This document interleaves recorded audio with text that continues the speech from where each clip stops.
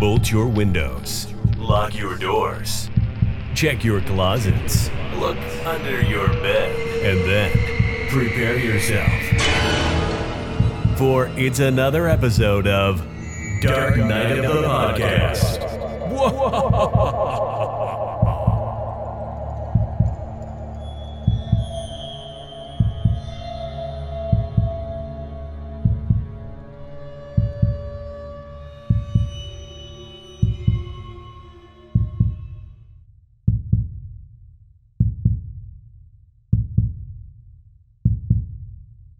Hello, listeners, fans and followers, gays, ghouls, girls, all in between. I am somebody who is rather open about the fact that I suffer from anxiety. I have a pretty constant level of anxiety at all times, kind of just like, I'm like, an even controllable amount of anxiety, but it can always spike. Just the littlest thing can set it off. It's been a while since I have had something so aggressively trigger my anxiety. And I just recently wrapped watching the film Lake Mungo. And I cannot remember the last time that my anxiety was triggered so fucking high. Troy, I am sitting here in my house terrified of so many things. Terrified that there could be a ghost. Terrified that a man could be in my house right now, and I'm just filming it and don't know it. Terrified that I'm going to predict my own death. I'm terrified of so much, and that's because this movie expertly managed to over and over and over take advantage of my fear, and I am reeling from the experience I had just having watched Lake Mungo. That makes my heart happy. I told you going into this, I was like, we got to capture this now because I am seriously I am on edge. Oh my god! My heart isn't happy that your anxiety was piqued by any means. I know, but by the fact that you had the reaction to this film. That strong of a reaction to this film, because Roger, this is a film that I recommend anytime that I can to people. I see random posts where people are asking for a recent horror movie that actually is scary or unsettling. And this is my go-to. This one in Session 9, which, have you seen Session 9? I have not. Oh my God. I know. Okay. So that's another one we're going to have to cover at some point, because I feel like this film and Session 9 would pair very well together. They have a very similar dreary, somber tone to them. But this film, the experience of watching this film the first time, I don't think you can never recapture that feeling when those credits start to roll and you realize what is happening and what has happened throughout the course of this film. It is really a feeling that I've just never gotten with another film. Now, am I saying this is like the best horror film ever made? No. I'm saying of the last probably horror films that have come out in the last 20 years, 15 years, this came out in 2008. This one is one that probably affected me the most upon viewing it and when the credits started to roll, and really, really made me think. Yeah. It's constantly unfolding and twisting and turning, and just when you think you've got a grasp on the full picture, it totally says fuck off and it flips you on your ass and you're left reeling whoa, holy shit. It just takes so many hard left turns, and it pays off in spades, because I'm just left thinking about so many things. Dwelling on this movie, really, I am left basting in this film right now, because it really did leave me kind of on the floor, just how it really sucked me in. These characters are given so much time to develop and evolve, and it's just kind of entrancing. I can't wait to talk about it with you. I also gotta say, Troy, you're so smart to pick this. I've got a weak spot for haunted, ghost, recreation series you get on the Discovery Channel. those quality of Paranormal Activity stories. I love those. I get so drawn in, and this is one of those dialed up to 1 billion. Well, you know what? It almost has at times. It almost has an unsolved mysteries feel to it. Do you remember obviously? I have that goddamn note. Yeah, without Robert Stack. Yes, yeah. I mean, it really does have because I remember some of the scariest segments on Unsolved Mysteries were their haunted house segments, and this at times very much has that same kind of feel to it. Oh, I'm just tremoring from it. I need you to know, Troy. Like, I'm literally like, and here's another thing to acknowledge. Like, and this is so rare. I really have to be horrified for this. But when I get to a point where I'm so scared, and it takes a lot to get me to this point, my eyes just start to like water, to like run. Like, I just cry. I tear up. I'm one of those people who just, my eyes just uncontrollably cry. It's just a weird mechanism my brain has set up, reaction to this. And about 4 or 5 times over the course of this film, I found my eyes just streaming. I was just crying out of fear. And like, I can't remember the last time something got me to do that.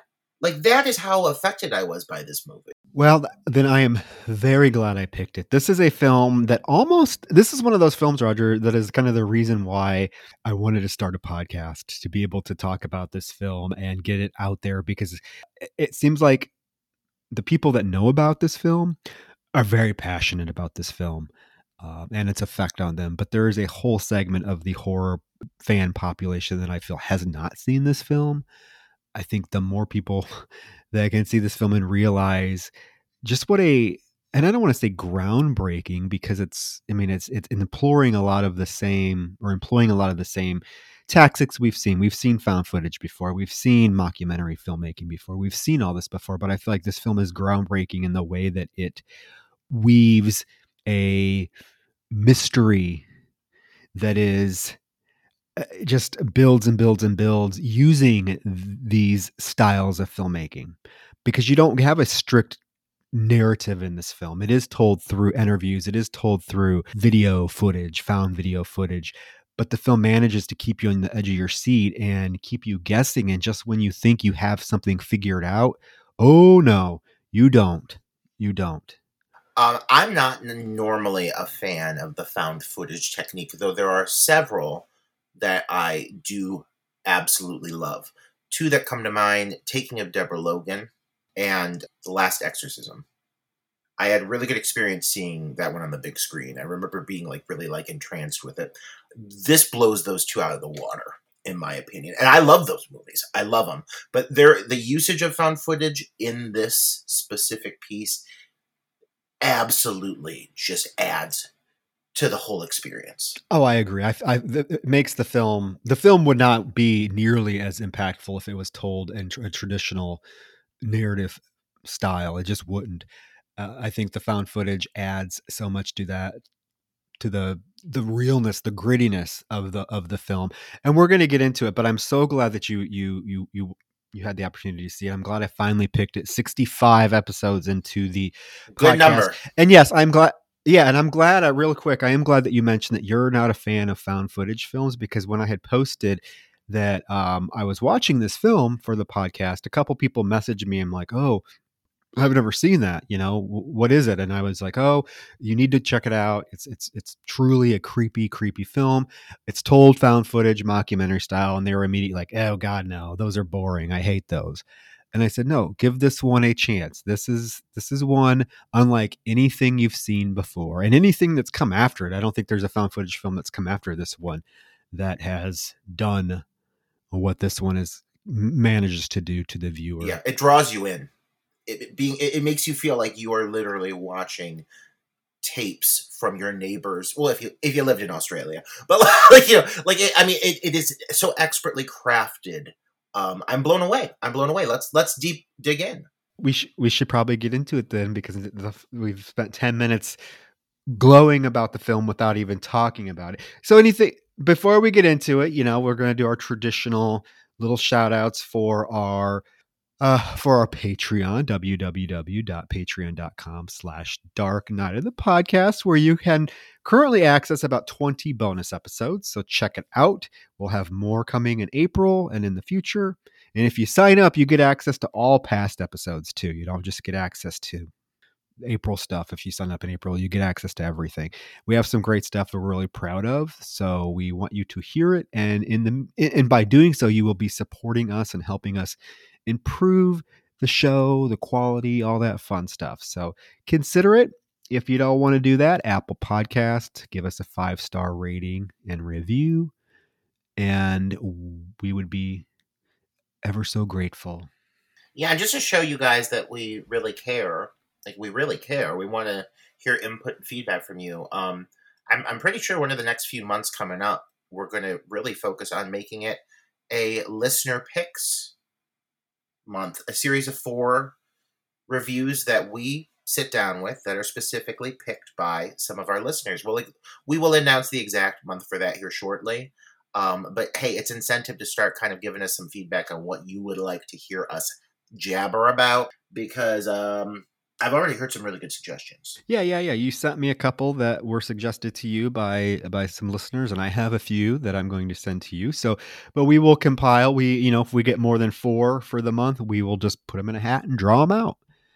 To be fair, and we will cover the 4 films. So yes, if you have suggestions, and it's going to be a month coming up very soon, just so you know, we're not talking about 8 months down the line. We're talking about pretty quickly, not next month, but think of something very close. And so start getting those suggestions. Even if you see us make a post on Instagram or Facebook regarding a different movie or something we've covered, just mention underneath it, hey, I'd love to hear you cover this, and we will add it to the list. And yeah, so we are excited. Yeah, that's going to be fun. I like the idea of you and I both watching titles that neither of us has seen. I think taking us both by surprise, I'm all for it. It's going to be a good time. It is going to be a blast. A blast. So, anything else before we get into Lake Mungo? Man, I am ready to get into this fucking lake. Well, series of dried... cavernous. What are those? The dirt mounds. That's not. Yeah.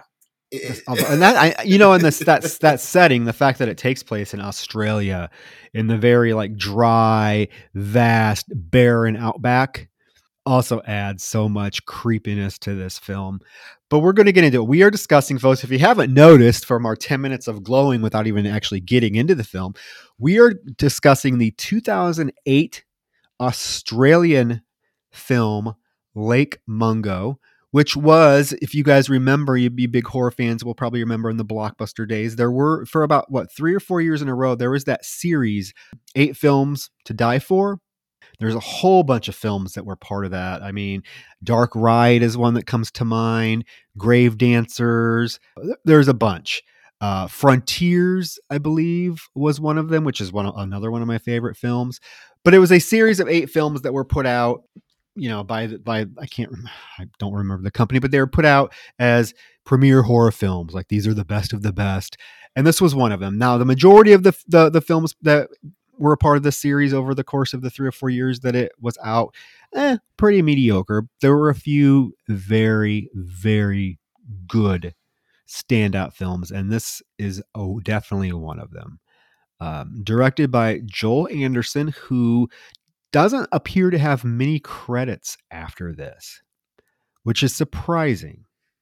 Oh my God, it's mind-boggling. Yeah. I mean, this is a kind of title that should, in my opinion, get people clamoring, wanting you to work on other projects, just the way he's able to execute. Yeah, I agree.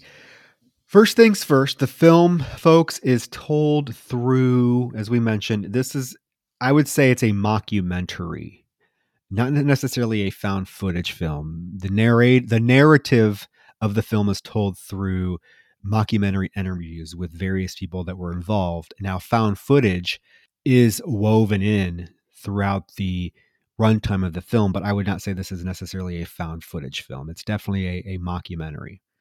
However, if that sounds like it turns you off right away, please do not be turned off by that fact, because it's actually very compelling. From the opening scene, you are introduced to some characters who are truly interesting, and you make a connection with them. You feel for them.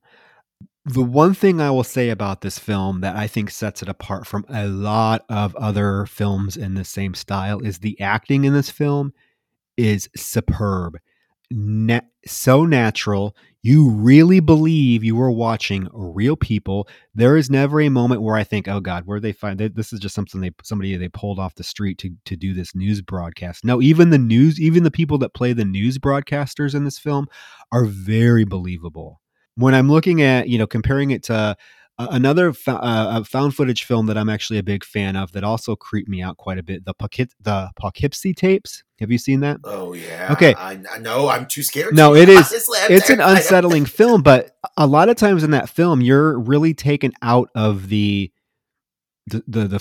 plot or what's unfolding because there's bad acting sprinkled throughout. This film does not have that at all. This really feels like you're watching a real family tell their story, beginning to end, too. Beginning to end. I mean, honestly, one of the reasons this film does work so well, and I urge listeners who have not, for whatever reason, watched this film, go into it as though you are watching a documentary.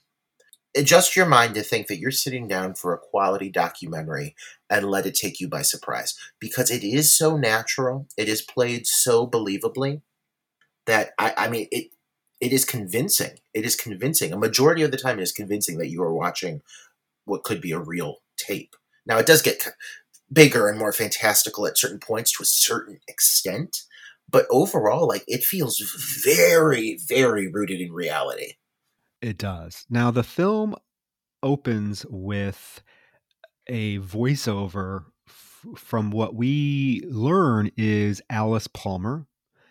It actually is a voiceover from an interview that is featured later on in the film, but it's just her basically saying, as we're looking at all these old-fashioned pictures of, I don't know if they're like family members or just people from the past, with her voiceover saying that she feels like something bad is going to happen to her. And in fact, she feels like something bad has happened to her, but it hasn't fully reached her yet, but it's on the way. Now, very compelling way to open the film because we find out that it is a huge clue in terms of what actually unfolds throughout the course of this film. This film's like a series of breadcrumbs, and it hands you things. And it will totally throw you on your ass. But yeah, I mean, honestly, you look back at the very start of the movie, you're given a huge piece of information to go off of as towards where this is going. It doesn't go there at first. It takes a while to get to there. So after the opening credits, we get a still photo of the family that becomes the protagonists of this film. They're the Palmer family, June Palmer, Russell Palmer, and their teenage son, Matthew. They're standing in front of this house. There's no Alice because at this point she has disappeared. And we get a text on screen that reads, in December 2005, a tragic accident began a series of extraordinary events that thrust a grieving family in the small Victorian town of Ararat into the media spotlight. This film is a record of those events. And boy, is it ever. We then get a very jarring 911 call from the night that Alice disappeared. And it's very hard to decipher what the mother is saying, but she is telling the 911 dispatcher that their daughter is missing. And the 911 dispatcher relays that he's going to send, people out there to search. And through a news report, an actual TV news report, we learn that 16-year-old Alice and her family went to a lake and a dam in Ararat for a picnic, and that she disappeared while they were on this picnic. Right off the bat, the voiceovers alone on these calls are so believable. I mean, it's something that literally grabs your attention. You're hearing this and you really are thinking, wait, am I watching something that's like really happened? It's just so well done. I don't think I've ever seen a mockumentary that has captured that realistic sound and dialogue. I mean, it doesn't feel like you're watching scripted material. It's amazing. You're right, because there are many times the actors, when they're delivering the dialogue, they they'll like stumble over their words, or they'll start to say one word and switch to the other. So it makes it seem very believable. And like I said, the news segments, the TV news segments in this are also so well done. You compare them to another one of your favorite found footage films that I made you watch, or mockumentaries that I made you watch, Megan is Missing. and the news reports in that film compared to this. Well, you know what I think this film does in its favor is it allows itself to get really gritty. A lot of this phone footage is from 2005, like circa that era, 2006. And the footage looks it. And in some ways that you'd think that might be a turnoff, but because this is done so well and looks so real and handled so believably, it really just adds to some of these scares and these moments because the footage is like flooded with shadows, really harsh lights.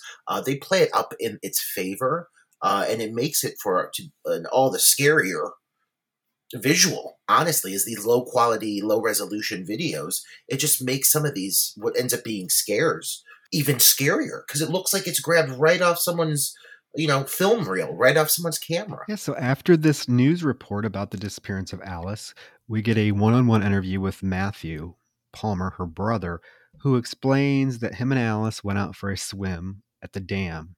He swam back to shore, but she didn't return. Which this is when they realized that Alice was missing. Her father was on shore. When Matthew gets back on shore, he looks out to the lake and sees that the water is completely still, and there is literally no sign of Alice. Her towel is still on the sand on the ground, so they know that she didn't get out of the water. So when the police arrive, they tell the family that they just need to go home, and if they find anything, they will call the family and let them know.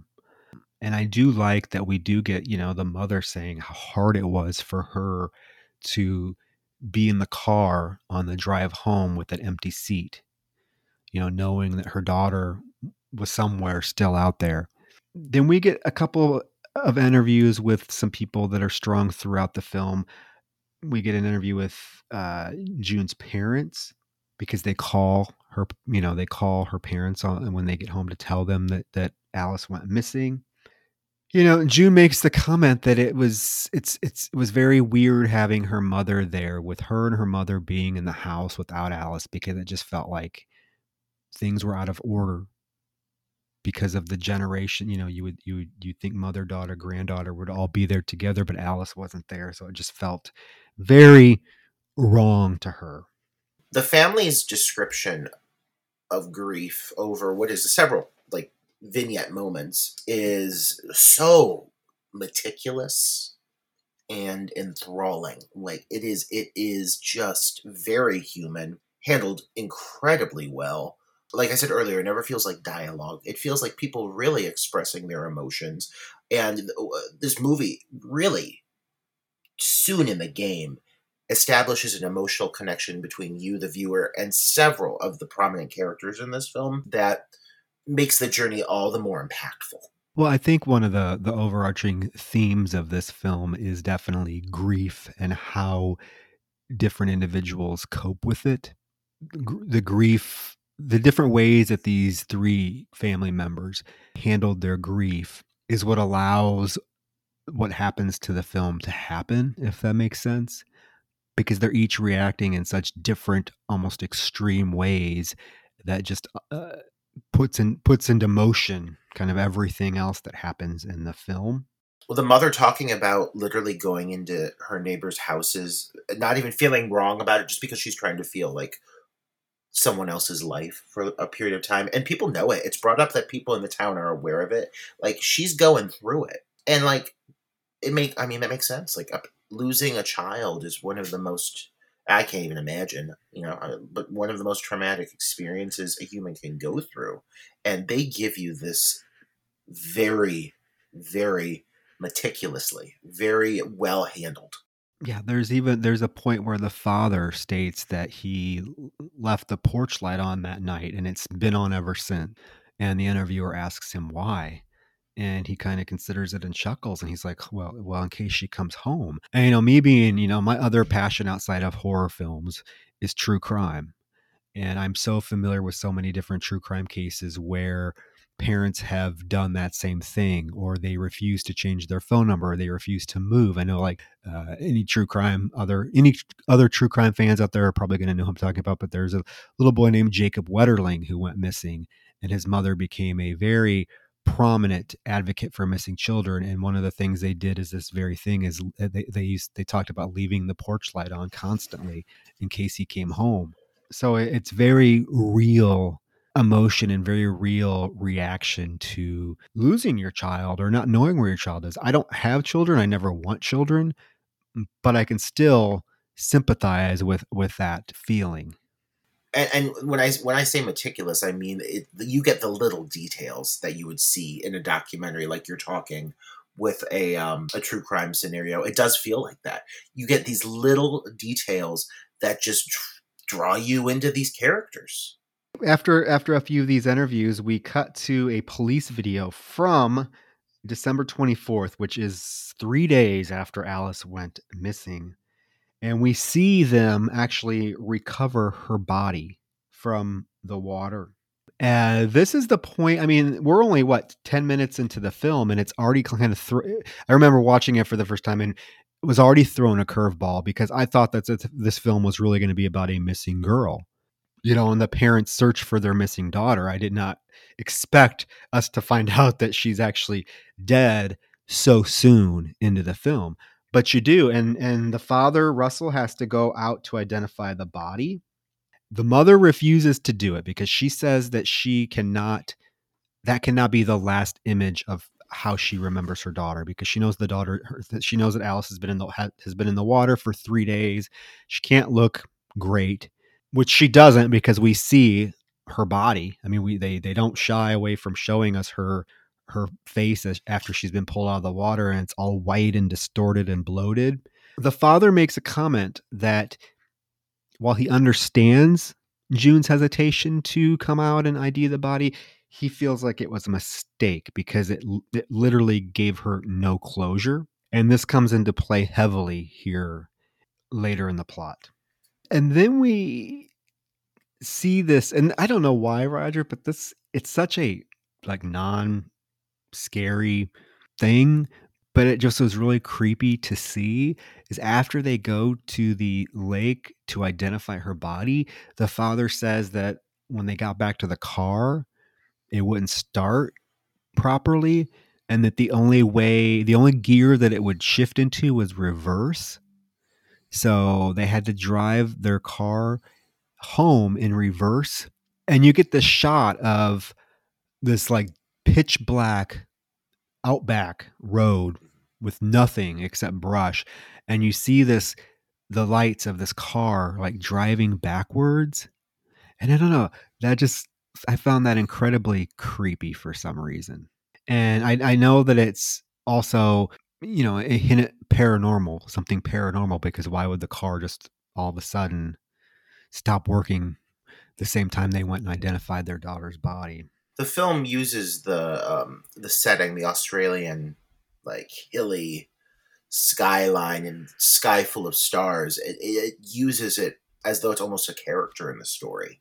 You see a lot of really beautiful imagery of this outback, and it is striking, and it's also very unsettling. There's something so eerie about it. But yeah, it almost feels like a character in the story. I do want to acknowledge the whole sequence of the body being removed. I just want to bring up the fact that it's rare, I feel, that you see documentary style footage, when they show bodies and reveals. When you think of those things, oftentimes on newsreels, they don't show that sort of thing, so it feels fake. It feels a little forced. But for some reason, this doesn't break anything for me. It still feels very realistic. The whole removal of the body, you just see a glimpse of this milky white body getting dragged up the shore, and it's chilling. I mean, it is such a creepy bit of imagery. And her face, we have to mention the distorted, bloated white face, milky white face that the camera actually lingers on for a few seconds, so that we really get a good glimpse of it. And you're right, it's unsettling. It is exactly how I would imagine somebody who was in the water for several days to look. We get news clips of the funeral, She has a nice large funeral. The grandmother comes on and talks about how, it was very hard to spend Christmas together as a family when they knew that Alice was in the morgue. And the mother, June, makes a statement that is very deep and compelling. She says, it was horrible, and death just takes everything eventually. She says it's the meanest, dumbest machine there is. And it just keeps coming and coming and coming until it gets you. And I thought that was pretty deep and thematically heavy. Oh, yeah. Yeah. Lots of themes in this movie. And they play, how it leans into it. It knows exactly the story it's telling. And there's way more intention behind it than just a standard, ordinary horror film. This film packs a punch. And you start seeing those themes right away with these really tender, heartfelt, at times heartbreaking moments with these characters, especially the mother, especially June. Yeah, I would say June is the character that is definitely the hardest hit by Alice's death and does some of the more extreme things throughout the film, but we don't blame her. Like, there's not one moment in the film where I'm like, oh my God, really? That's dumb, or you're being ridiculous. No, because her grief seems so authentic. And I don't know. I mean, I'd have to get into IMDb and really look, but I don't think these actors have ever done much either. So, like I'm telling you, this director, who also hasn't done much, really struck gold with this ensemble cast. I don't know what he did to make them come off so natural. Oh, yeah. But whatever he did, I need to learn, because, again, this is probably the most realistic feeling mockumentary film I've ever seen. Even down to the supporting players, there is not a weak link. Oh, there's points in the film where you're just getting a couple of and it's like 30 seconds of random girls that Alice went to high school with, and even they seem natural and authentic and real. Again, compare it to a film and I keep going back to it, but I just want to make Megan is Missing, where the acting was so cringy in spots, and it really took you out of what was supposed to be a compelling story being told, but you couldn't buy it because the performances weren't selling it. These performances sell the fuck out of this movie. Yeah. It's a major reason it works. Okay, now we get into the kind of a shift in where we think this film is going, because like I said, when I first saw this film, I knew nothing about it. I just knew that it was about a girl that disappeared. So I really thought I was getting into a more true crime-esque film about a girl going missing and the search for what happened to her. Well, that was already with discovery of her body. Now is the point where the film takes another turn, because the interview with Russell, he says it was basically about 10 days after Alice's funeral that strange things started happening around the house. He heard noises from the roof, scratches outside the windows, and other movements coming from Alice's bedroom. They start introducing this information. It's like a twist. All of a sudden it starts to lean in towards this kind of paranormal vibe. One thing and whenever we do a haunted house kind of setup, the early stages of it are really definitive for me. If it's too heavy-handed, it kind of loses me. I like things that feel like, oh, this is what a haunting feels like. I want to feel that fear, because it's something that's somewhat plausible to me. I don't know if I believe in it, but it's somewhat, I can envision it. I want to feel what I think that would feel like. This movie is so delicate with the introduction of the what could be a paranormal presence.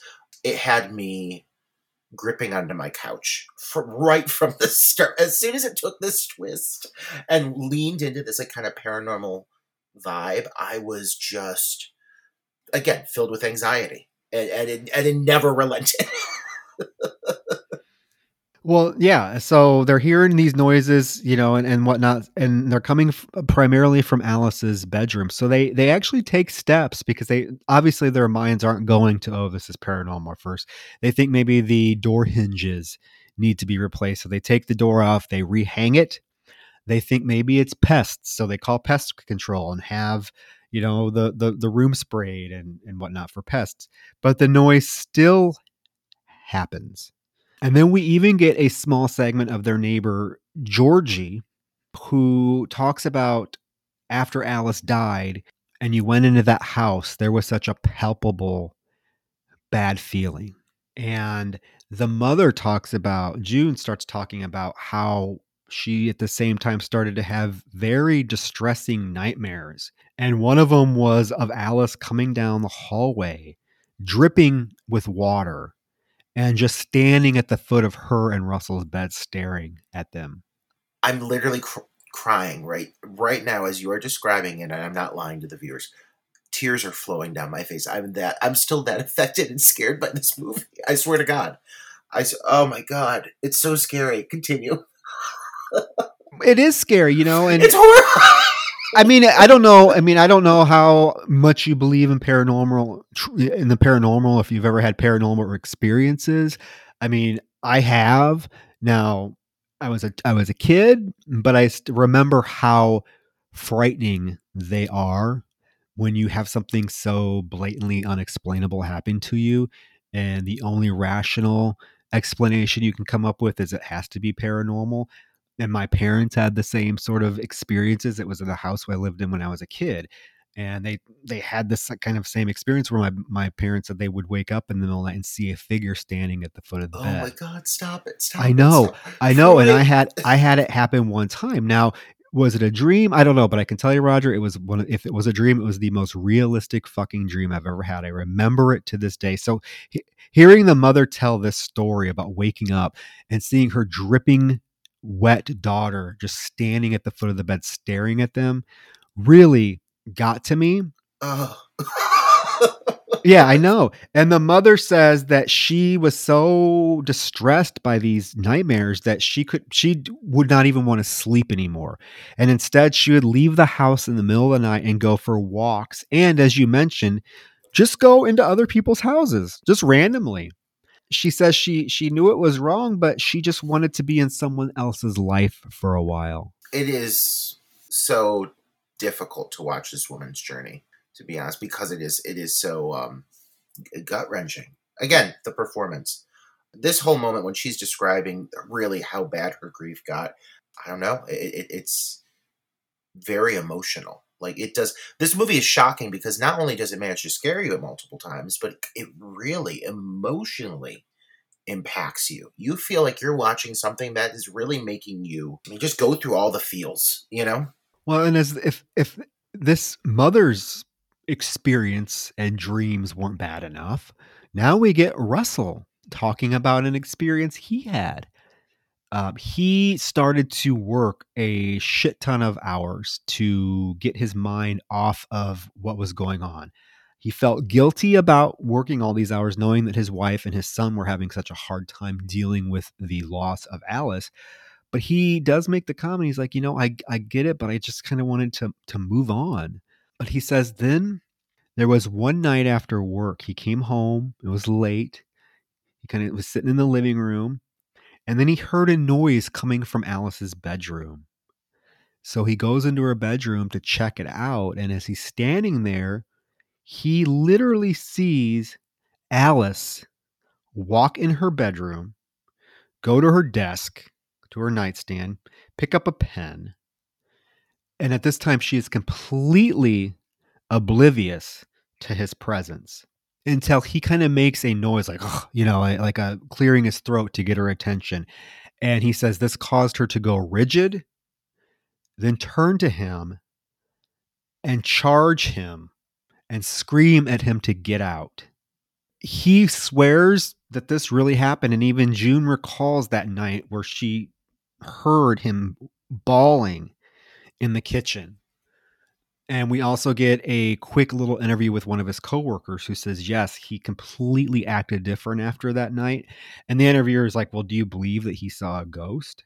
And the coworker says, well, I can tell you for sure that he saw something because he's not one to make this up. And the way that it affected him, he had to have seen something. You probably hear me sniffing over here, and it's honestly because I'm sitting at my desk with a tissue blotting tears away from my face.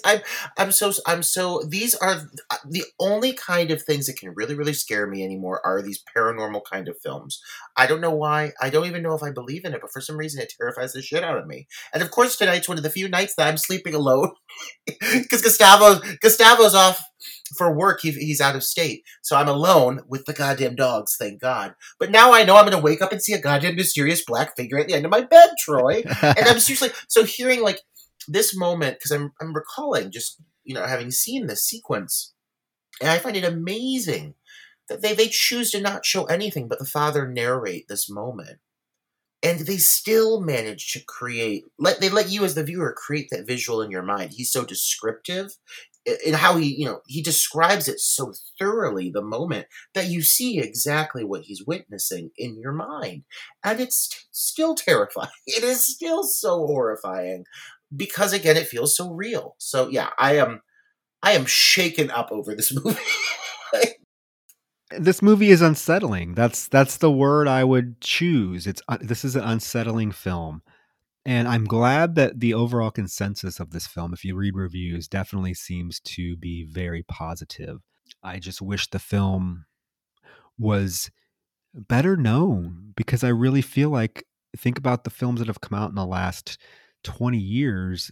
This one, I think, can rival a lot of the stuff that's come out that's really gotten a lot of attention as being, we talked about it with Jamie Blank's The Elevated Horror. Talk about elevated horror. This film makes you think and makes you question a lot of what you think you know. And I think maybe the reason why it doesn't get the attention that it probably should, for being as terrifying as it is the fact that it is a found footage film. And Blair Witch Project, which I love, I know, a very divisive film, but the Blair Witch Project is one of my favorite horror films of all time. I will maintain that it is one of the scariest films ever made. I saw it in theater opening night, and it scared the fuck out of a packed theater. I will never have another experience like that again.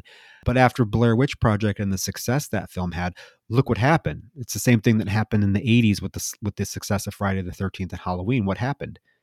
Tons of clones, dozens of clones, and none of them came close to capturing the rawness, the grittiness, the realness that Blair Witch Project had.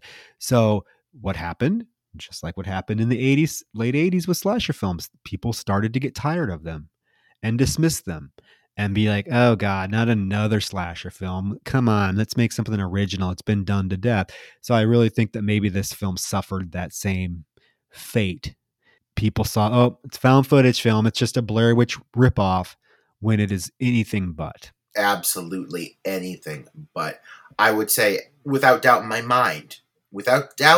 mind, Troy, I enjoy this more than Blair Witch. I will say that for myself. I say this again as having never taken the time to view this movie. After one viewing, it impacted me on such a heavy emotional note, while also blowing me away in the fact that it actually terrifies me. So let's keep going. Yeah. I don't want to get into debate about Blair Witch versus this film. Because I love both of them. I think Blair Witch edges this out just for being more visceral. But yeah, this one, okay. So we do get back to Georgie, who I believe is the sister of Alice's boyfriend, Jason, if I'm correct. She talks about, and I'm glad it was brought up so subtly, because anytime you have sort of a paranormal film, the typical way to go with it, or the typical route to go with it, is the religious aspect. You know what I mean? Where you're bringing in, priests to bless the house, or exorcisms. I do like the fact that this film brings it up, but just shuts it down really quickly, because we get an interview with Georgie where she says, after learning about what Russell and June experienced, she actually went to the church to ask them if they could do anything to help comfort and help this family, who are obviously grieving extremely hard over the loss of their daughter. And the church basically says, nope, sorry, they're not members. And leaves it at that. So you never hear another attempt to bring anything religious into the film. I think she's a really good example of a smaller side character that is utilized really well, played extremely well. But they create quite a world around. It's not like you just have 4 or 5 people. Is a large cast of people experiencing aspects of the story and going along with them through the experiences. And yeah, they're all very well played, including this girl. She does say that she is perhaps most worried about Matthew. And again, Matthew is the teenage son. He was about Alice. I think he's probably older than Alice. She was 16. He's probably, 18? He looks like he's a young kid because he's starting to spend way too much time alone. And then we get a quick interview that actually is very intriguing because I was wondering, it's never explored after this particular small little clip with the doctor. Apparently, a couple weeks after they started experiencing this paranormal activity in their house, Matthew came to the doctor with a bunch of unexplained bruises on his body. The doctor's like, there was no cause for them. They were just sporadic, random. And then after a few days, they just disappeared. That was so interesting that they had it be this rather startling addition of actual physical, I guess, violence, or at least we're bruising to one of the family members. It's the only time you see something physical happen to anybody. But is it real? I mean, is this something that is paranormal, or is it something else? I have a theory about what it is, and when we get to the point in the plot where it's revealed, I'll bring it up and see if you may agree. Okay? Oh yeah. Okay. Matthew's best friend is interviewed, and he's like, "Yeah, Matthew has just become very quiet, introverted. He is just not the same.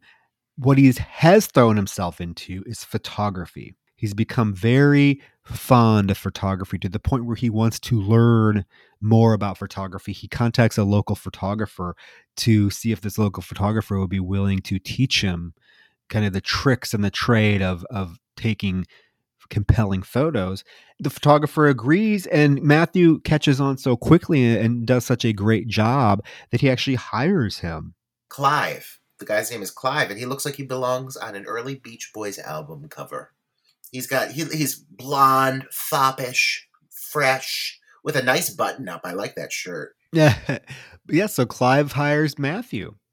And now we get a very sharp turn with an interview with Matthew, where we see a collage of all these different photographs that Matthew has taken, and you can tell he definitely has talent as a photographer.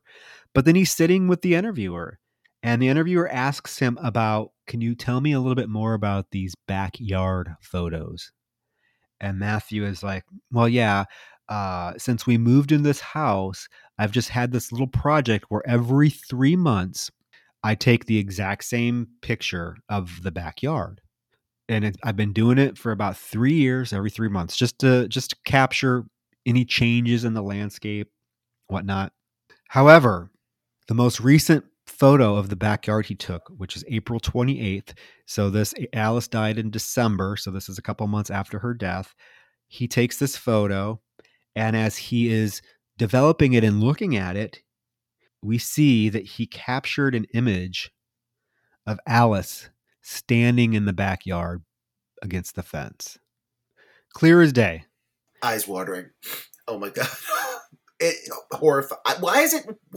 Troy, why is it so horrifying? It's so simple. It's just an image of a fucking backyard and a somewhat blurry silhouette of this girl. But they managed to build up to it in such a way that it is terrifying in and of itself. It's just terrifying to me. Well, I think a lot of the disturbing aspect of these photos is definitely the look of Alice, because Alice is when we see her, because we do see clips of her and stuff, she's a very fair, dark-haired girl. It almost harkens back to like a Japanese horror film where you have the very pale skinned girl with the long black hair, and it just makes for a striking image to see like in the background. And I think that's what makes these images kind of creepy, because you have this like barren landscape, or oftentimes very dark landscape, and then you have her with her long black hair and just very pale face, just standing very still, expressionless. That's another thing. There's zero expression on the face each time we see it. And it does just make it super unsettling. This is the first of the definite now paranormal activity involving Alice and her ghost that we are privy to. Right away, the family is smart. I think when they demand to have the body dug up, I'm like, you know what? After the second time I'm seeing this girl in these mysterious women in these fucking photos, I'd be like, dig it up. Dig it up. It's actually, because actually we then are, after we see the photo of Alice in the backyard, there's an interview with an old friendly gentleman named Bob Smeet. Around the same time in April, he was at the dam where Alice drowned, taking pictures. And as he's going through his pictures, he notices in the background of one of them a figure. And as we zoom in, we see that it is the exact same figure we saw standing in the backyard. It's Alice. At this point, as you mentioned, June becomes convinced that Alice is still alive. She has always been suspicious that Alice was still alive. She has always thought that maybe Russell made a mistake identifying the body, because even Russell stated that because of the bloatedness and the decomposition of the body, that he said it didn't even look like Alice. So that has always planted the seed in June's mind that maybe, just maybe, this wasn't Alice. Now this really convinces her. And so they do request that the body be dug back up so that a proper DNA test can be done to prove or disprove that this is Alice. And what happens, Roger? It's fucking Alice. That is in fact her body. The body was Alice. And then we get a very honest moment with Russell where, and again, Roger, if this actor wasn't so good, like in the hands of a lesser actor, this moment right here could make the audience like lose a lot of sympathy for him. But the way he plays it and delivers this little monologue is so somber, and you really actually sympathize with him. He says that he really wishes that it would have been someone else's child. He doesn't care whose. He didn't care whose other. He just was really hoping that it was someone else's child and not Alice. Which, as a parent, I mean, you don't want anybody's child to be dead, but I can see feeling that way. The pain that they're going through. I mean, it is a very honest moment. Just one in a series of really, I think, fantastic character choices they make for the whole family. Even when certain characters make mistakes or screw up or admit to things, I never dislike these people. They're clearly grieving. They're going through all of the stages of loss. They have a montage here, a video montage featuring Alice. And what I find really amazing in this movie is even though Alice is dead from the start, she very much feels like a character in the film. I mean, they make sure she is present. You see so much footage of her, photos of her, people talking constantly about her. She feels like she's there, as part of the process. Oh, absolutely. You really feel like you get to know this girl and what she was going through and kind of the rationale behind some of her choices. We do learn then that the body was reburied 2 days later. But the mother does say then we still have questions, because who or what was in those photos if it wasn't Alice, or if Alice is dead? We get Matthew saying that he has still been hearing the noises. So he sets up a video camera in the hallway of their home in the middle of the night. And on a specific day, June 13th, and we see the video. This is when the found footage aspect of the film comes into play, because then we see this footage that he captures on June 13th, and we clear as day see an image moving across the screen from the living room to Alice's bedroom. This video is when I really was just like, I don't know if I can watch this anymore. I mean, this shot, Signs, go fuck yourself. This is where it's at. This is like Signs, only significantly more terrifying. This specific shot, man. Oh, it's gonna stick with me. There's another shot though that I think is super creepy. Especially. Oh, I mean, there's one that we're building up to that is nightmare fuel. Yeah. I'll be scarred for months after. If it's the same one I'm thinking of, especially knowing like the backstory behind it, makes it that more just disgustingly. My eyes are watering. I can't stop. Yeah, so it must be the same one. It is. It is. Okay, so at this point we get introduced to a psychic named Ray Kemeny. He's a very renowned psychic in Australia. He does radio shows where people can call in and, ask him questions. He'd be your like typical like Sylvia Brown or like Long Island medium. Although he seems way more grounded and authentic than they do. Like what I really appreciate about this particular portrayal of a psychic, because think of all the other films, Roger, that we've seen where a psychic has been brought in. They are generally larger than life. Yeah, I was just going to say larger than life, quirky, think of like Tangina from Poltergeist, all of them. They're all like just larger than life. This guy is literally not that way at all. He in fact is very down to earth and very honest about like his abilities and what he is trying to do. I mean, he never claims, so to speak, to be able to speak to the dead, to be able to do all this stuff. Like he doesn't like launch into some random like scene where he pretends he's possessed by. No, he's just very down to earth. He says, I have what I like to do, or what I've decided to spend my time doing is giving comfort to people who have experienced death or who are close to experiencing death, so that they find it less terrifying. And we do get some clips of him comforting this woman named Annie, who is kind of in the last stages of battling cancer, I believe. And he's comforting her and just telling her, great things await for you. You have nothing to be afraid of. So he is not like this psychic that is painted as being a villain, a phony, or a fraud in terms of how he's presented in the film. Now, there are people in the film that are suspicious of him. Right. But the film never portrays him as being like this fraud or this guy that's out to hurt people and has a phony ability and is just doing it for attention at all. And I appreciated that. His introduction causes quite a shift too in the overall film. It causes quite a shift because it really you never know how far it's going to take something, including the paranormal element. And this is the point. I was like, they're really leaning into this. Like this story is kind of starting to follow what is to some certain extent kind of a classic blueprint for the paranormal haunted house genre. The house is haunted. It's showing signs of it. One of the characters reaches out to another party, which in this case is Ray. They come in. Their ominous warning. Shit hits the fan. This starts to follow along those footsteps. It does quickly veer away from it, but I was already sold. Even if it was just going to be that, I was like, okay, bring it on. I was not prepared for what's about to come.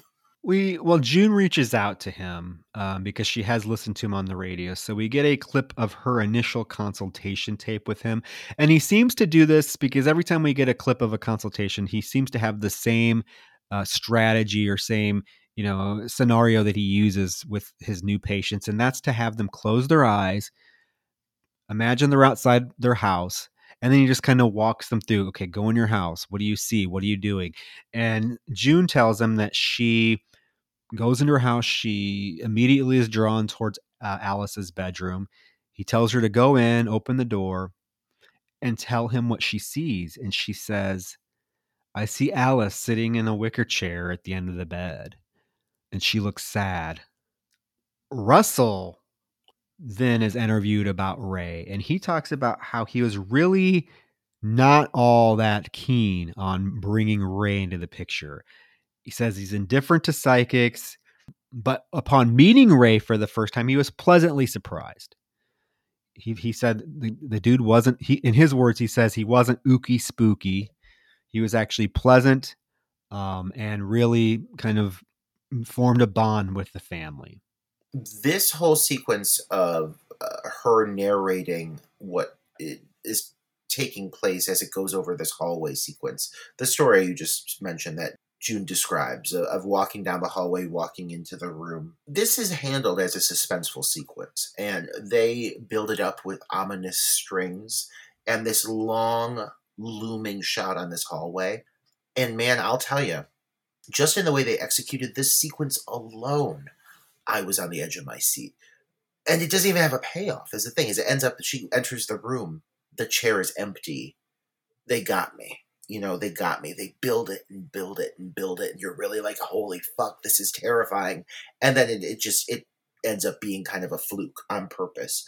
It's almost like they're playing games with the viewer at certain points on purpose, because sometimes then you're building up, and it does happen, and you are not prepared for it. So I think like the way they executed some of these scenes, how they timed them out, how they paced them, and how they address them as suspenseful scenes is genius, because you're never really prepared for how you're going to respond to something. Well, in fact, this very next scene does that, because Ray actually suggests a week after meeting the family that they do a seance.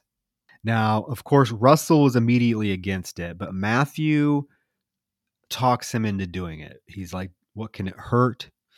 Let's just see what happens. So they agree to do it, and Matthew films it. Again, something I appreciate from this film, because this is, most films would make this whole scene like, oh, we'd hear knocking and it'd become a exaggerated paranormal activity scene where people would be possessed and things would be flying across the room. That doesn't happen. And in fact, when they do the seance, absolutely nothing happens, to the point where after an hour, they just give up. And like, okay, well, that was a bust. Nothing happened.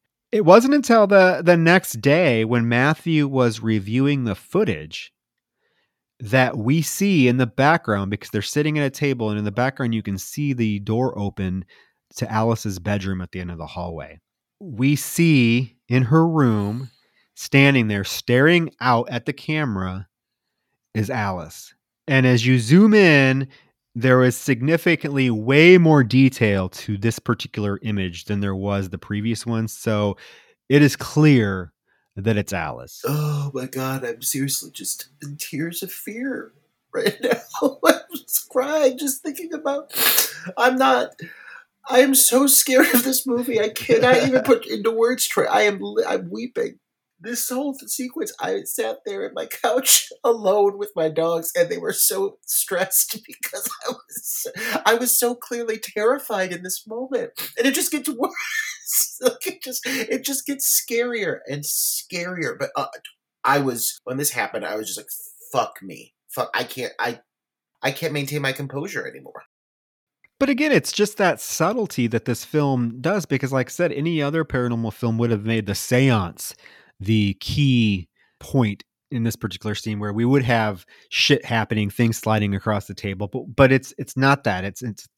It's just a slight image of someone standing in the doorway. And that is why, Troy, I, at least me personally, I am so affected. This movie doesn't opt to go for the big budget CGI scares. It's all about the simplicities. You're always looking in corners, in shadows. You as the viewer. There's some times where you're watching just B-roll of footage in the house and there's nothing there, but you're looking for it. You're looking for it because you're getting accustomed to this fucking horrifying presence existing in this house. It's terrifying. Well, and after they see this image, they decide that they definitely need to document and get more evidence of whatever is in their house.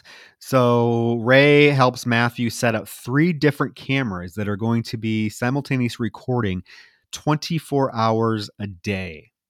Now, this is intercut with, we hear from Georgie talking about how within the community there was definitely skepticism as to why Ray was there, what his real intentions were. And then we cut to the sheriff, the sensible woman, stern woman, who again is played brilliantly for being such a minor character. They ask her, what was your thoughts on the images that were caught on camera? And she says, well, I really have to question the legitimacy of them. And they're like, okay, then what are your thoughts on Ray? And she says, I really have to question the legitimacy. So people are suspicious of the images and of Ray's intentions. Like, people don't know if he's just trying to get money from them. And he even comes on in an interview and he's like, yeah, I realize people were very skeptical of me. They thought I was a charlatan. They thought I was just trying to get money from the family. They thought I was just trying to get attention. But I was literally there to help them. My chief motivation was definitely professional. He felt something was happening in the house and he wanted to find out what it was. And now we cut to just random footage and random dates that images were captured on this video camera. So on June 3rd, in the middle of the night, we see an image of Alice captured in her bedroom mirror, which is really creepy. Oh my God. July 15th, an image of her is captured in a mirror, a small desktop mirror that's sitting on a dresser. We see her image in it. Oh my God. It's just the fact that, like, it's these tiny, minute little details and then they'll zoom in on it and you're like, oh my God, I didn't even fucking see that. And it's just like, it's horrifying.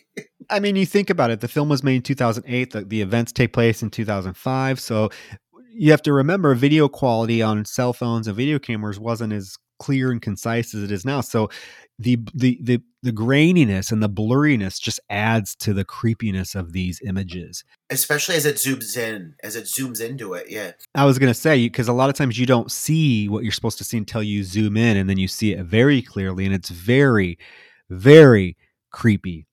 We cut to an interview with Russell, and they're asking him, the interviewer is basically asking him, so what was your thoughts when you saw these images and videos?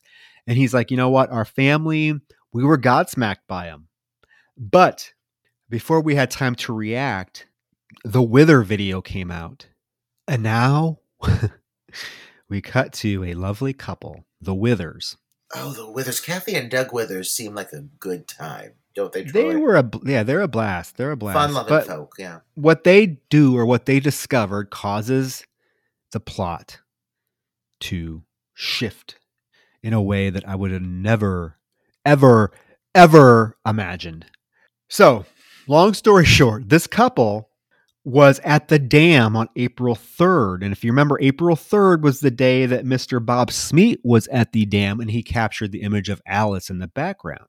So as they're going through the images and news of this haunting is starting to get out, and these images have been posted on news channels, they actually see an image from Bob Smeet and they remembered, oh my gosh, we were there the same day. We have him on camera. We have him in some of our pictures.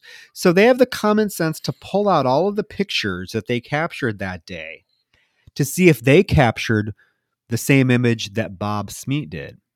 And she very clearly, and it's like, oh shit, gosh, this is really, she's like, and we did.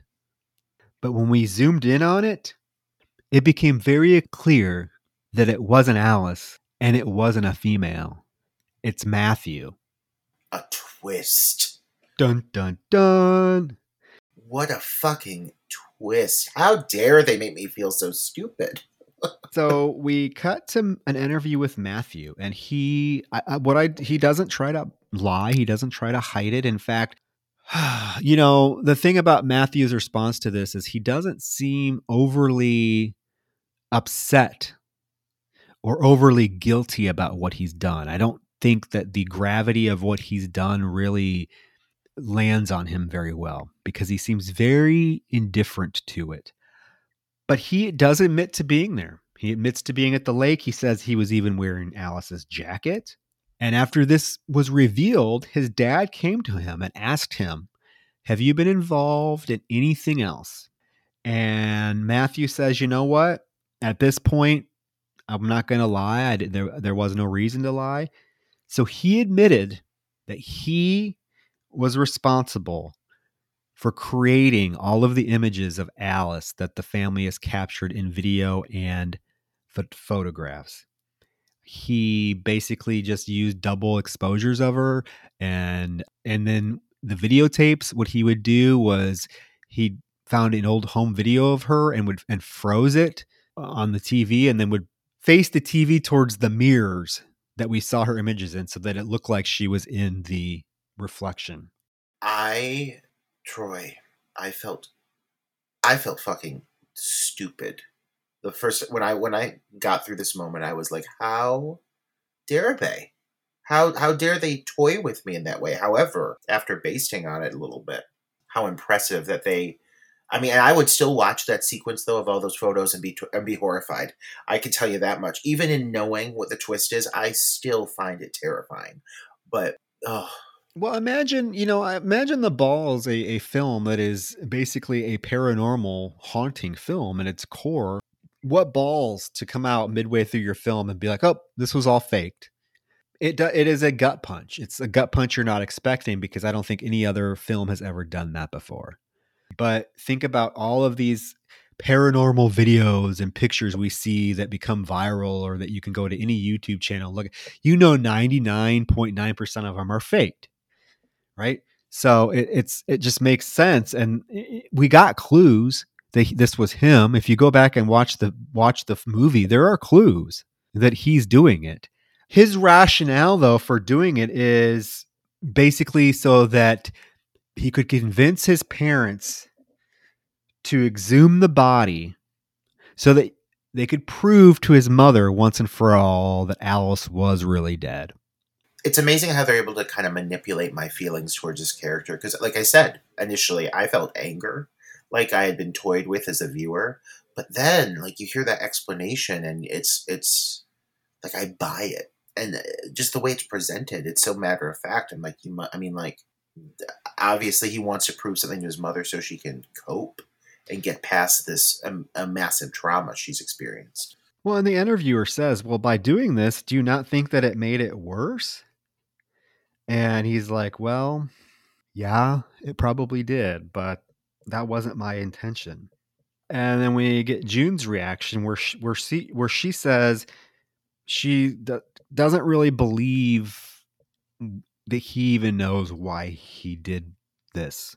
And of course, this caused a lot of more media attention being placed on the family when the media caught wind that everything was fake, because they have been giving the story time on the news. So now it's come out that it's fake, so it's getting more attention.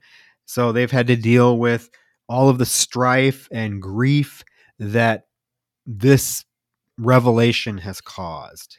We do get the reaction from the grandmother, who says she wonders if she was responsible because, she was never fully able to give herself to June as a mother. And she sees now that June was never fully able to give herself to Alice. So she's wondering if she's responsible for how much guilt and how much this has really seemed to affect June, because June may be feeling a sense of guilt that she never was able to form such a close mother-daughter bond with Alice that she thinks she should have.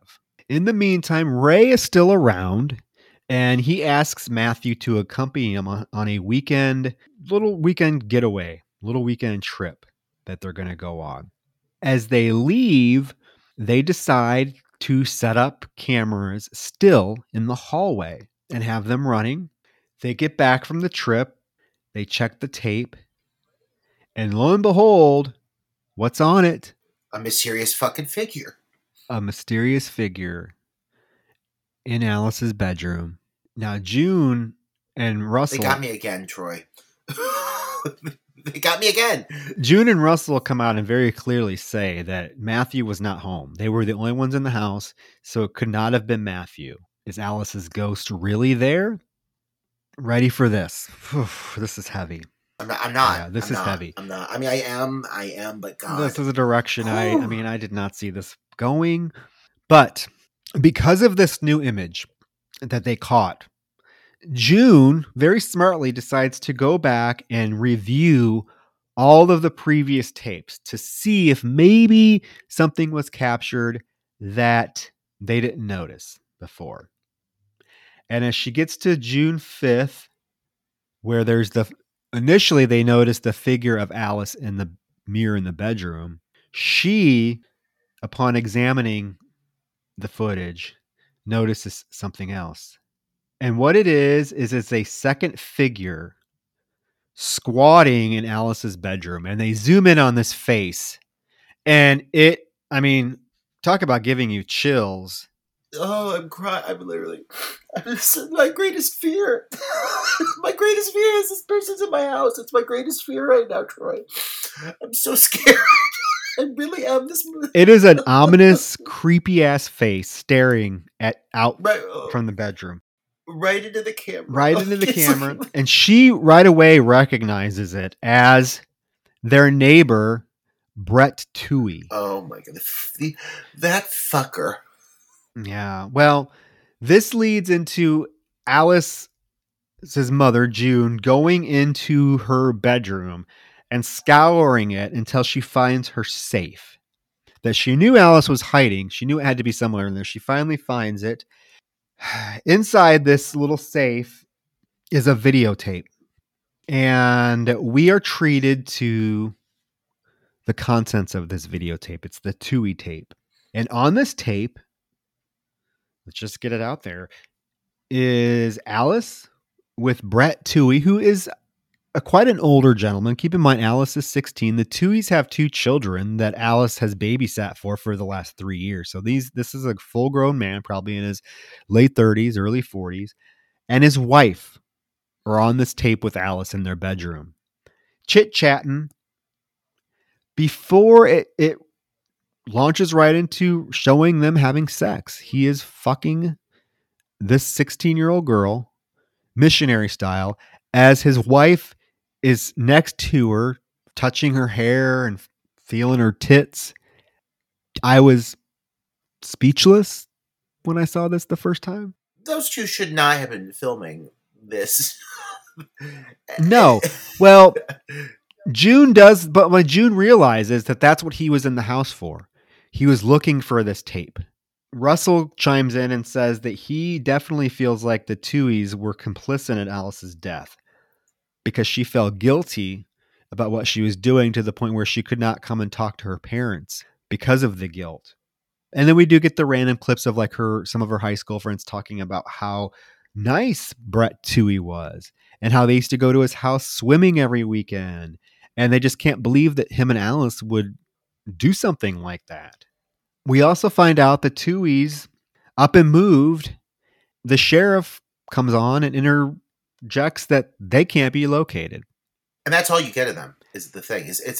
That's all you get. The mother, the mother does say that she really hopes that Brett Toohey or the Tooheys are consumed with an idea that videotape is still out there and that it's going to be known who or what they really are. Yeah. Yeah.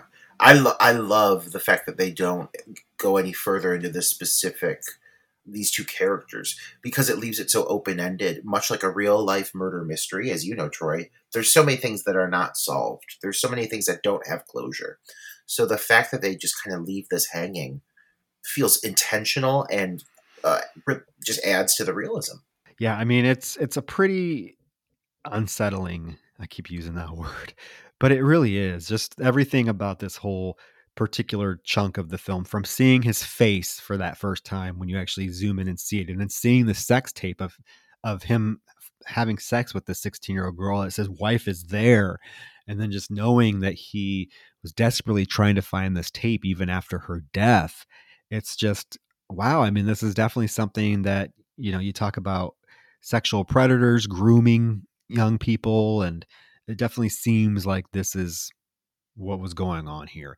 And that, we don't know much about Alice at this point, but we can definitely know that this had to have affected her, because what happens now is another twist where in her safe was also Alice's appointment book.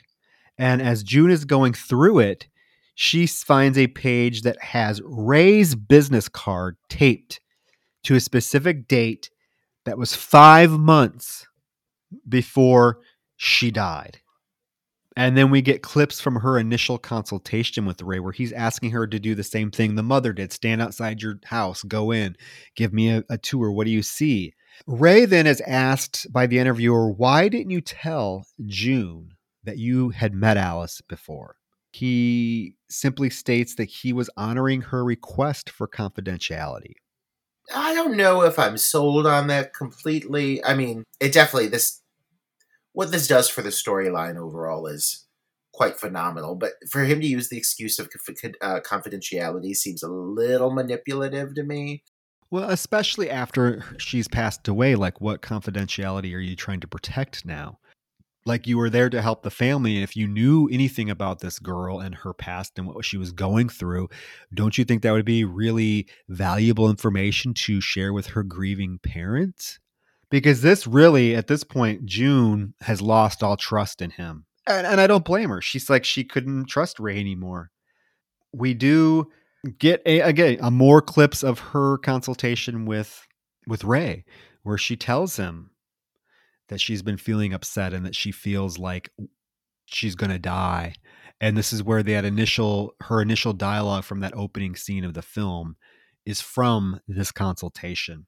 And at the same time, June is reading an entry from Alice's journal, one of her last entries, where she's writing about how she woke up feeling wet, heavy, and helpless. And she went into her parents' room because she was so overwhelmed, and went to the foot of their bed and was staring at them, but then realized that they couldn't even help her. So she didn't do anything except stand there and stare at them. Now, what does that sound like? All of these dreams, these moments that have been described by the parents earlier in the film are things that she is dreaming from her own perspective. And it's, I mean, really like, it totally threw me and emotionally kind of gutted me, because they make the decision to have the mother read this letter back, and she's distraught, and in turn, you as the viewer, good chance you're going to be distraught as well, because it's pretty heart wrenching. It really packs a punch. Yeah, I mean, it's just like these parallels that are running through the plot with what Alice was experiencing versus what her mother was experiencing.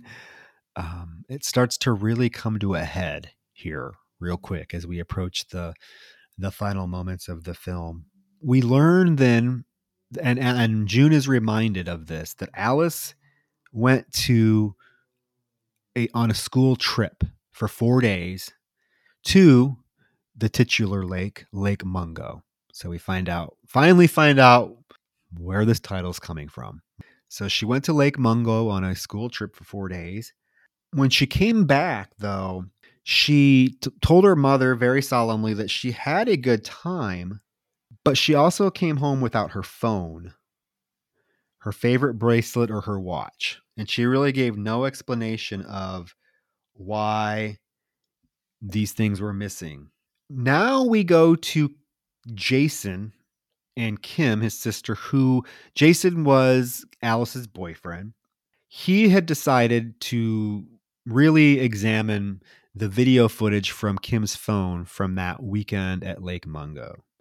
And he decides to, in turn, then show June, because he really doesn't want to keep anything from her, and he thinks it's kind of important for her to see this.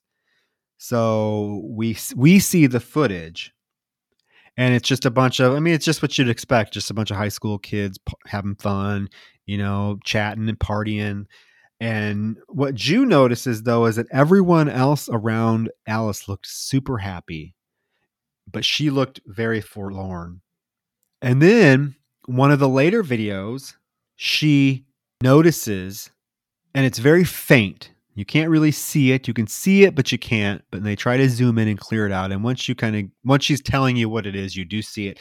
But in one of these images, one of these videos, she notices that Alice is away from the group, kneeling under a tree.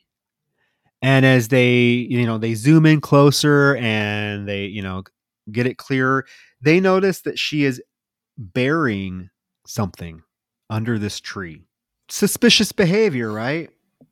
Suspicious, and so, like, again, the detail is so intricate, so delicately placed within this video footage. Like, if you blink, you'll miss it. And they really have to, like, zoom in on it to show, like, here's what she's doing. Here's the fact that, we're able to prove she buried something over here. It's not like it's just put out there for you to see it. Like, you've really got to search to find it before they actually call it out. And it just feels so much more authentic, Yeah. So what does the family decide to do? They decide they're going to go to Lake Mungo for the weekend so that they can find out answers of what might have happened there. So they decide they're going to wait till nighttime to go digging to find out what Alice has buried, because they don't want tourists to see them digging in broad daylight. So it's nighttime. They find the correct tree based on what they saw in the video, and they start digging. And in a very few brief moments, June uncovers a plastic bag that has been buried. She takes it out, and inside of it is all Alice's stuff, including her cell phone. They take the cell phone back to the room, charge it, and at the same time, this is being intercut with Alice's consultation with Psychic Ray, where she tells him again that she feels like she's going to die and that she can't do anything about it. At the same moment, the parents are watching the last video on her cell phone. And it's basically her walking down a trail, kind of recording what's in front of her, when all of a sudden a figure appears in front of her. And as we get closer, we see that she comes face to face with a white bloated face that is exactly her face that we saw earlier in the film after it's been pulled out of the water. It is creepy, unsettling, especially, like I said, the barren landscape, the pitch blackness, this figure coming at her in the darkness, and the expression on its face just is horrifying. And there's a beat, and then the footage like progresses, and it like almost like shrieks at the camera. It's like it looks like it rushes the camera before she runs off. And when that happened, I literally jumped and grabbed onto my dog, like grabbed my dog's leg, and I was like, "Oh my god!" Like I audibly reacted to this moment. I found it so terrifying. I can't think of anything in recent memory that has scared me as much as this specific moment. I mean, it is the kind of obviously the pinnacle moment of the film. And what we learn and what June tells us is that she is very convinced that Alice knew she was going to die, and that the figure was obviously an omen for her, because it is, like I said, it is the exact same face that we see at the beginning of the film. She buried her possessions as a symbolic and ritualistic outlet. And then we cut to Russell, who obviously he has to contradict his wife. He says he doesn't believe she knew she was going to die, that she saw a ghost. And it was kind of as simple as that. Where Matthew states, yes, she recorded a ghost, and what it was the future coming to get her.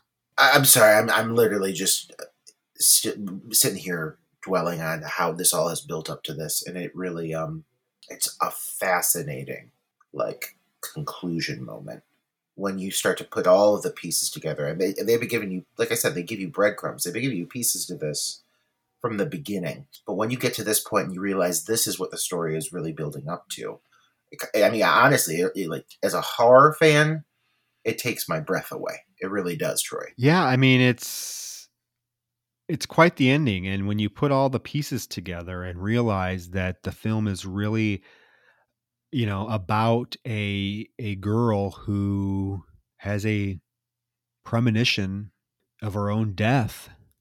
I mean, it's quite unsettling. And again, I keep using that word, but that's the best word to describe this film.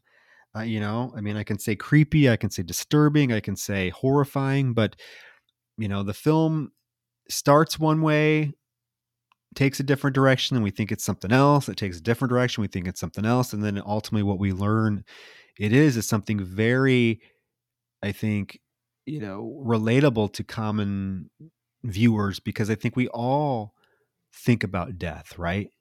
And when when and how, and I don't want to sound morbid, but I think we all think about that. When is my time to go? How am I going to go? And you kind of have to decide. Some people really believe that destiny is predetermined, that your fate is sealed, and how you're going to die has already been determined, and when you're going to die has already been determined.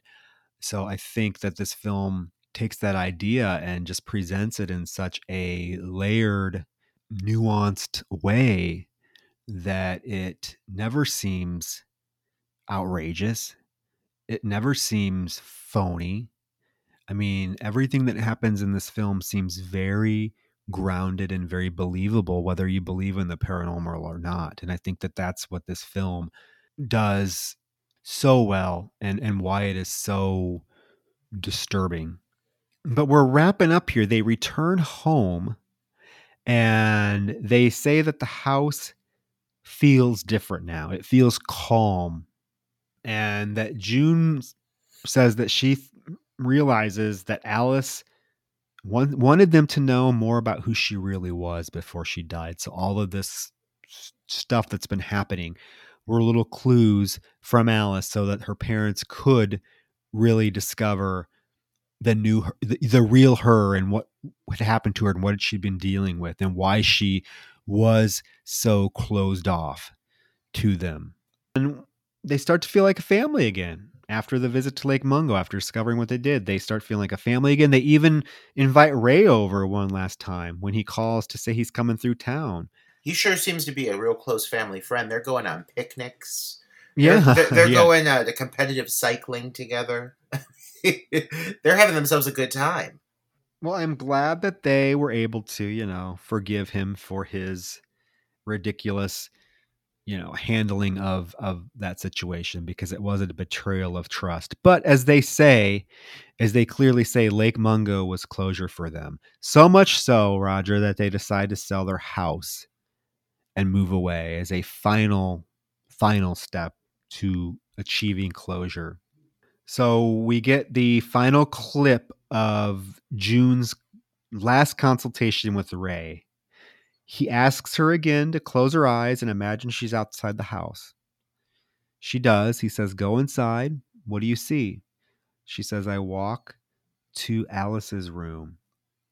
Now, this is brilliantly intercut back with Alice's first consultation with Ray, where she's saying that she's in her room and she hears someone coming down the hall.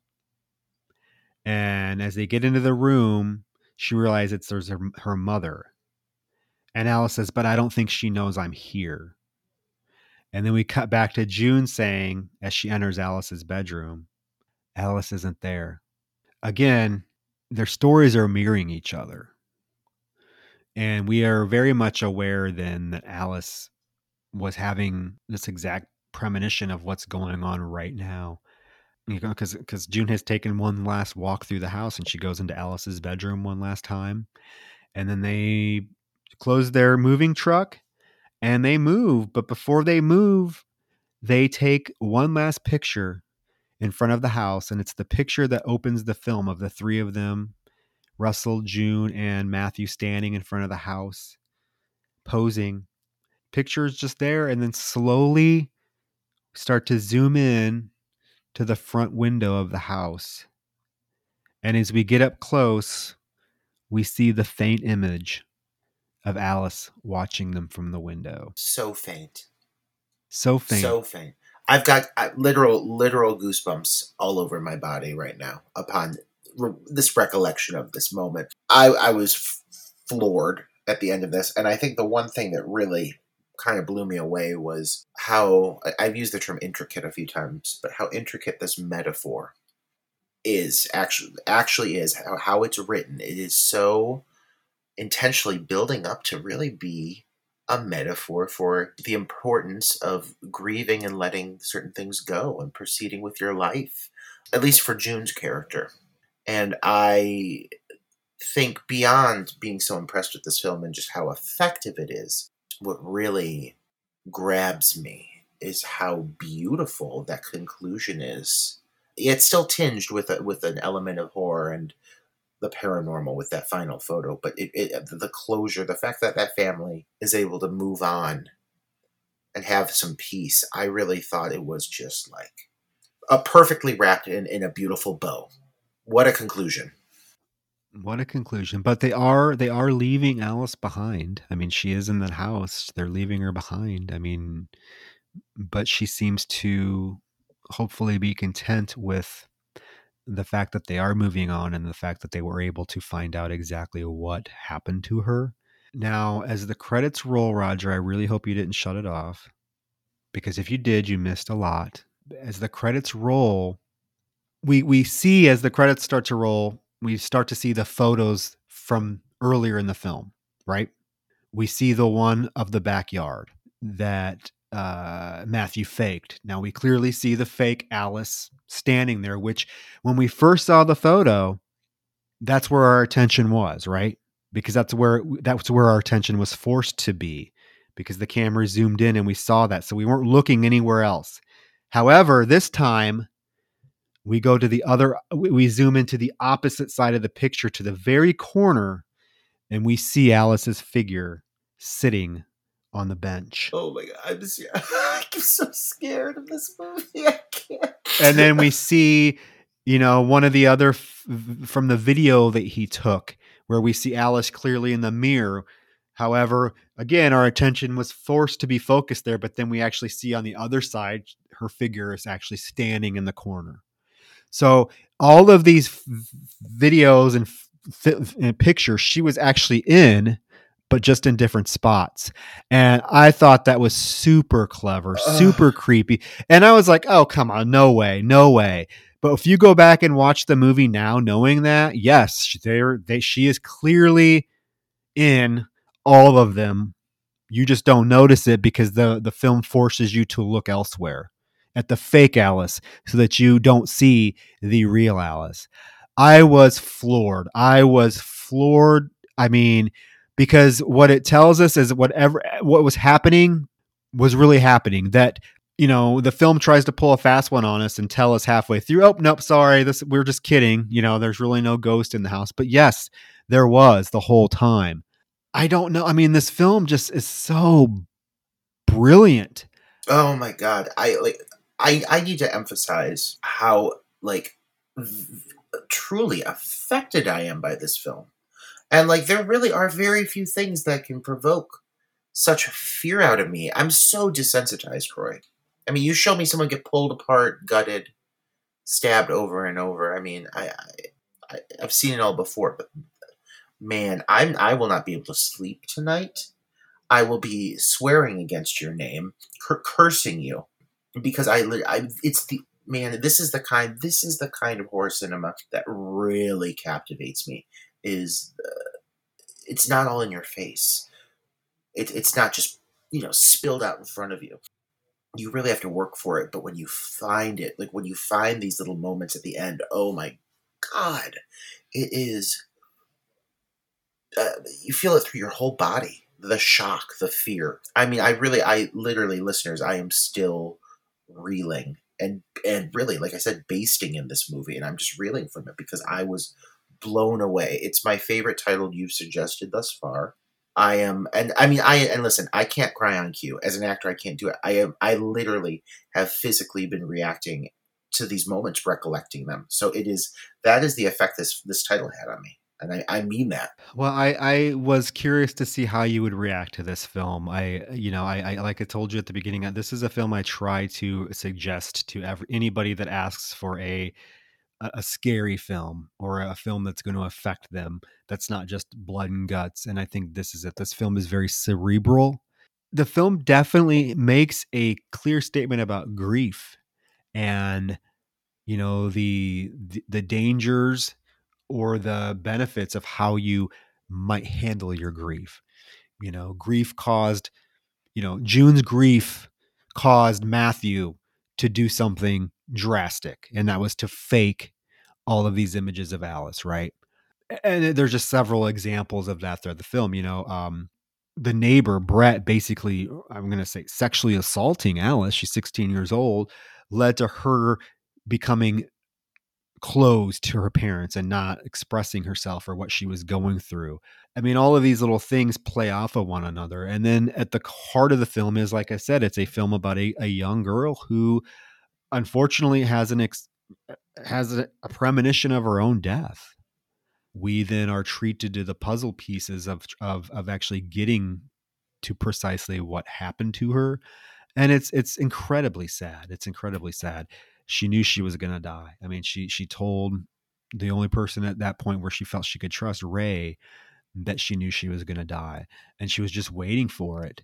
And then for it to happen in such a manner when she was with her family, and all that. And I want to mention it because I forgot, but I was wondering, because I did say I had a theory about Matthew's bruises. I'm thinking that it's possible that maybe he got them from when he was at the lake pretending to be Alice. Oh. Like maybe like running through the woods when he realized that he was being caught by the other family. Maybe he took off running and ran into some branches or something. Because otherwise there's nothing else in the film that would ever lead me to believe that like Alice's spirit was assaulting him, because it doesn't seem like it was a malevolent spirit. So I kind of thought about that. I was wondering if maybe his bruises were a result of him at that lake that day. That's a really smart conclusion to come to be honest. That's a good call. Good catch on that, because that would make sense, to be honest, completely. Yeah, I mean, all I can say, folks, is I will maintain that this is one of my favorite horror films of the last 20 years. I definitely think it is one of the, if not the best, one of the best horror films of the 2000s by far. I mean, if you're looking for a film that you just want to put in and just be totally absorbed and affected by, this is it. So I would love to hear, your thoughts on this episode and your thoughts on this film. And Roger, I don't know if you knew this or not, but about I don't know how many, maybe 5-6 years ago, there was heavy talk, and it's still, you can find articles about it. There was going to be an American remake of this, and it never happened. And this is one of those times that I'm thankful it never happened, because I could totally see the route it would go. It would become basically an Insidious, Conjuring type ripoff. They would completely miss the nuance of the film and go over the top. I also just think that one of the things that makes this film creepy are the landscapes, the barren Australian outback, and you're not going to get that with the United States. So I was really glad to hear they dropped that idea and just kind of left this film alone. But on the flip side of that, this film needs to be better known. Why is this film not better known? I gave my idea why it's not better known. I'm just asking, and I think because it's still considered foreign cinema. I think that a lot of American viewers are simple-minded enough that even a simple accent will be a turnoff. Which, I'm sorry, the moment I heard those Australian accents, I was drawn in. But I think that is just a standard American mentality, to which I say, get the fuck over it and watch this movie if you want to have the shit scared out of you, and also make you reflect on the deep complexities of life and death. You get the full package with this movie, and you will be left for days, I'm sure, thinking about it and dwelling over it. I know I was the first time I saw it, and I watched it. I watched it twice in the last 2 days to prepare for this episode, and each time I watched it, I just have kind of the same reactions. It's a somber film as well. I think the tone of this film also is just right away super somber, super depressing. There is like this light piano score, this haunting piano score that plays over certain scenes in the film that just adds to that depressing atmosphere. And just the way the characters are all so down, it just gets under your skin. It gets under your skin. I'm very happy, Roger, that you liked this film. It's one of my favorites, and I love to share this film with people. So I'm glad that we finally got to cover it on the podcast. Hopefully we did it justice. Oh, yeah. I can honestly say, Troy, I can assure you that I would add this to my list of favorites as well. I cannot remember the last time I reacted to a film in a similar fashion, and certainly on this podcast. It's an authentic reaction. Yeah, no, I've never heard you get, worked up and just so over a film we've done. Now we've had a lot of fun with films. We're usually we try to be very humorous, very entertaining, but this is such a serious title that, I think Roger's reaction is definitely how most people are going to react in one way or the other. And I miss that. I miss feeling that. Like, as a fan of the genre, it's rare that I feel that anymore. It is very rare. Now, again, I'm going to tell you another title, and now that I know you haven't seen it, we need to put it on our to cover list ASAP, and maybe it'll be next month. Session 9. I swear to God, Session 9 has the exact same tone, the somber tone as this film. Now, Session 9 is not a mockumentary. Session 9 is a typical fictional narrative film. However, you pair these two movies together, Session 9 and Lake Mungo, and you are going to be terrified. I mean, I'm literally right now thinking, how will I sleep tonight? Like, how will I find myself peace after seeing this movie? There's no way. Well, I don't know. Put on Blood Hook. Oh my God. You know what? That'll lull you to sleep. Yeah, easily. Fucking what's his name? What's his name's mopey ass face? God. He looks like melting Play-Doh, that man. Peter's goddamn Eeyore-like face. If we're going to talk horrifying films, titles that really invoke fear, next week's review is one of those titles, dare I say. Next week, Troy, we're going to be Waking Up in Vegas. It's called Waking Up in Vegas Week. I've already decided because that goddamn Katy Perry song. I can't stop singing it. And we're really leaning in. We're going to be reviewing the thrilling, absolutely terrifying Leprechaun 3. Oh, okay. I have to admit, and I know I told you this already when you talked about reviewing this. I've never seen any of the Leprechaun movies. I don't think you need any backstory. Oh, trust me, I'm not watching part 1 or 2 to prepare.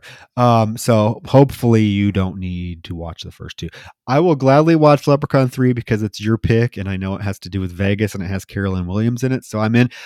They've just never appealed to me. Like I'm not a big fan of those types of films with like killer.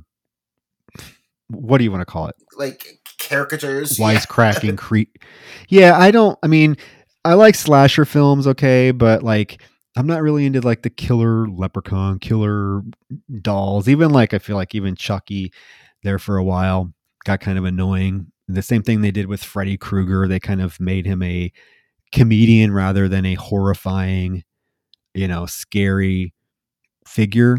So like to me, a little leprechaun, not scary.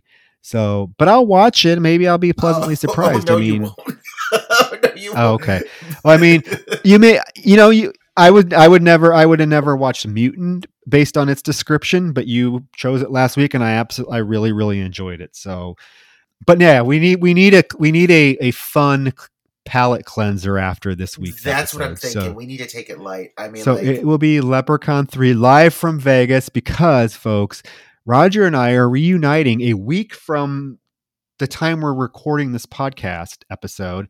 We will be in Vegas together, and we are super excited, folks, because me and Roger have not actually physically been in the same room since we filmed my film Teacher Shortage back in 2018. Is that 18? 18 or 19. Yeah. I mean, because we don't record our podcast together, obviously. We live in different cities. So we record it remotely. So we haven't seen each other. So a week from today, we will be living it up in Vegas. And yeah, live from Vegas, Leprechaun 3. I'm counting down the fucking minutes. The strip isn't ready for that. Absolutely not. I don't think it ever was ready. I don't think it ever will be. But for some reason, we're going to review it. And there's only so many titles that take place in Vegas. This is one, and I thought, you know what? When is the only time we would ever consider reviewing this movie? So might as fucking well. On that note, Troy, I need to go take a sedative to get myself because I am horrified. Put on Bloodhook, take a sedative, you'll be asleep in no time. I guarantee What have you it. done to me? But also thank you. Yeah. Well, folks, that was Lake Mungo. Next week, tune in for Leprechaun 3. Again, check out our Patreon for exclusive episodes. We will have some great stuff up for April as well. We covered Blood Frenzy last month. And then Apple Podcast, if you enjoy what we're doing, because we love you, we appreciate you. You are the reason why we take time out of our week every week to do this. So just go hit the little 5-star review. It takes you 3 seconds. I just wept for you. I just cried for 2 consecutive hours. I cried in fear. You can at least leave me a 5-star fucking review. Exactly. On that note, guys, we love you. Thank you for your support, and you guys have a wonderful night. Don't go to the lake. We'll be seeing you in Vegas. We will. We'll post plenty of pictures. All right, guys. Good night. Bye.